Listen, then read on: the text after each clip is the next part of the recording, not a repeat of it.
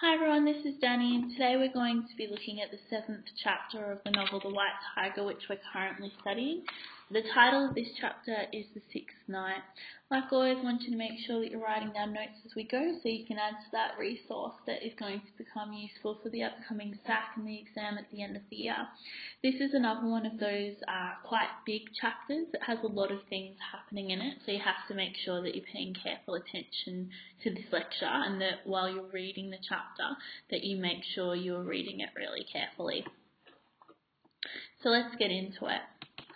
Balaram opens this chapter sort of commenting on the relationship that's breaking down between him and Mr. Ashok, and he says to the Premier, "How many ways are there for a driver to cheat his master?" And he actually sets out a couple of different ways that you can cheat your master, which in itself isn't that important, but what is significant about this is that he's actually admitting that while his rage is starting to grow and develop towards the unfairness of this society, he's actually acting out by doing things that are taking away things from Mr. Ashok. So it's really important because now he's starting to become more and more rebellious against this society. Balaram actually comments on this on page 196, and he says, "The strangest thing is that each time I looked at the cash I had made from cheating him, instead of guilt, what did I feel? Rage. The more I stole from him, the more I realised that he had stolen from me." And this is a key turning point in the novel because Balaram is honestly saying that all the anger that he's been feeling his entire life at having little opportunities, being pulled out of school, by not having access to an education, the rage that is growing in him that has been happening his entire life up to this point is starting to become more and more focused on Mr. Ashok. So Mr. Ashok becomes more than just Balaram's boss or a character in the book. He represents all the unfairness of Indian society to Balaram. He becomes that symbol to Balaram. Mr. Ashok represents everything that has ever held him back in life. Following on from his obsession with the prostitute with the blonde hair that looked like the American actress Kim Basinger, starting on page 198, Balaram starts to go through the process of hiring a prostitute. And he comments on page 198, "That was when it hit me, in a way that it never had before, how the rich always get the best things in life and all we get is their leftovers." Because the prostitute that he winds up hiring while she has blonde hair doesn't look anything like the prostitute that Mr. Ashok was able to hire. So that really just shows to Balaram anyway even more of the unfairness in this society. Balaram's not able to access the same things that Ashok is. So Balaram meets with the prostitute and they sit in a room together, and he realises that she isn't actually a real blonde. She dyes her hair, and he slaps her across the face. And from this example we can see that violence that's starting to grow in Balaram. He hits the prostitute because she highlights to him the fact that he's not able to get the same things that Ashok is able to. She's fake, she's not real, and he's so enraged by this that he slaps her across the face. So it's another important moment that happens in the book. He goes back home and Mr. Ashok actually walks into his room and he makes the comment, "You live in such a hole, Balaram. I never knew. I'm sorry."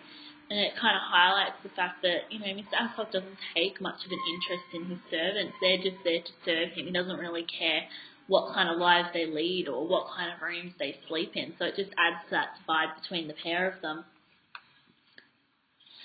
Mr. Ashok goes on to confide in Balaram, which, it highlights their sort of strange relationship on page 202, and he says, "My way of living is all wrong, Balaram. I know it, but I just don't have the courage to change it. I don't have the balls. I let people exploit me, Balaram. I've never done what I've wanted my whole life. I think this is a pretty cool quote because it kind of shows that even though he's rich and even though he can have the best of anything in this society, he's almost just as trapped as what Balaram is. Balaram isn't able to move outside his caste very much. He doesn't have access to education. He's not able to travel. But Ashok is just as trapped. He falls into corruption and he's trapped by it. He wants to be a better person, but he doesn't know how to go about doing it. And I think that Adiga is trying to demonstrate that. Like, Balaram and Ashok do have things in common. They're both trapped by society, both rich and poor. And I think that's a really important point that you need to be aware of. He's not saying that any one of us is truly free unless we seize freedom ourselves. As the chapter progresses, Balaram notices that on one of his regular drop-offs for Ashok is starting to carry around large sums of money, and I think that the seeds of a plan start to grow in Balaram's head in this chapter.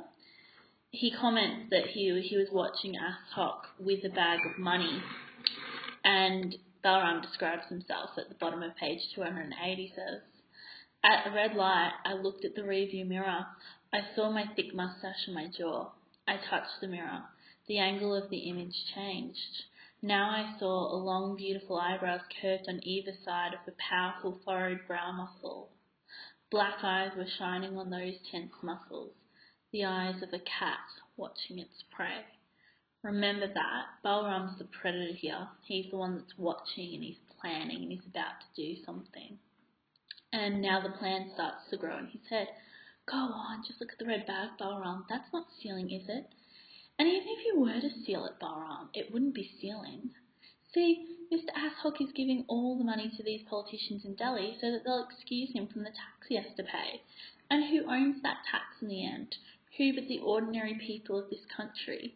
You." So that desire starts to build in Balaram. He wants to take the money because the money represents freedom and opportunity to him. He just has to think of how he can get hold of the money. And it's actually pretty funny, as the chapter goes on, Balaram actually has a pro-con list on page 210, which outlines whether or not he should steal the money from Ashok. So some of the reasons are why he shouldn't do it. Your father wanted you to be an honest man. Mr. Ashok does not hit you or spit on you like people did to your father. Mr. Ashok pays you well. He's been raising your salary without you even asking. Remember what the buffalo did to his servant's family? Mr. Ashok will ask his father to do the same thing to yours once you run away. And on the pro list, why he should actually steal the money from Ashok. Your father wanted you to be a man. Mr. Ashok made you take the blame when his wife killed that child on the road.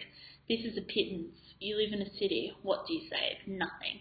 The very fact that Mr. Ashok threatens your family makes your blood boil. So you can see it's actually pretty humorous because Adiga provides this list to show the thought process of Balaram in leading up to whether or not he's going to steal his master's money and kill him.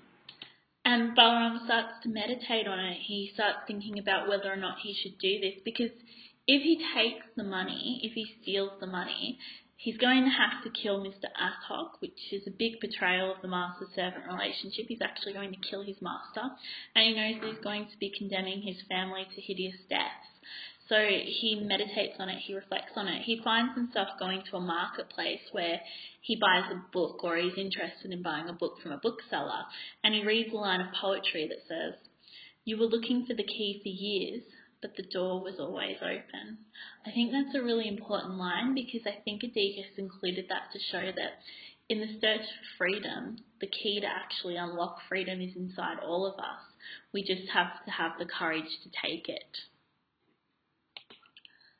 While he's reflecting on all this and making up his mind whether or not to do it, his grandmother sends a nephew of Balaram to come stay with him. His nephew's name is Dharam, and he starts up a bit of a relationship with this boy. He tests him to see how smart he is, how clever he is. And Balaram actually says to himself, well, now that my nephew's come to stay with me, I'm not going to do anything. But that desire to take control of his own life, to steal the money, doesn't completely go away from Balaram. So on page 228, even after his nephew's been staying with him, he thinks to himself, good, describing Ashok. He'll never suspect that I'm planning anything. An instant later, my grin faded. What was I planning? He hasn't completely decided what he's going to do, but it's tormenting him. He knows that he's going to do something. And then the bottom again is that line from poetry we just looked at before. He says, I was looking for the key for years, but the door was always open. The door's open for Balaram. He's going to be able to escape the rooster coop. He just has to have enough courage and maybe enough lack of caring to be able to do what's necessary to break out. Balaram winds up taking his nephew to the zoo, and he goes to the zoo and he sees a tiger, and for the second time in the novel, Balaram actually faints. He describes seeing the tiger right before he does it, and he says, "The creature that only gets born only once in every generation in the jungle." This is on page 237. I watched him walk behind the bamboo bars. Black stripes and sunlit white fur flushed through the slits in the dark bamboo. It was like watching the slowed down reels of an old black and white film. He was walking in the same line again and again, from one end of the bamboo bars to the other, and turning around repeating it over at the same pace, like a thing under a spell. And then he faints while watching it. And I think that the white tiger, like obviously, that's the name that he calls himself. But I think this is the moment where Balaram, after he faints, he realises, I'm going to do it. No matter what the consequence is, he's going to do it. And this is what leads to the murder of Ashok. Once this decision's been made, nothing's going to change now. Nothing can stop it. He's going to do it.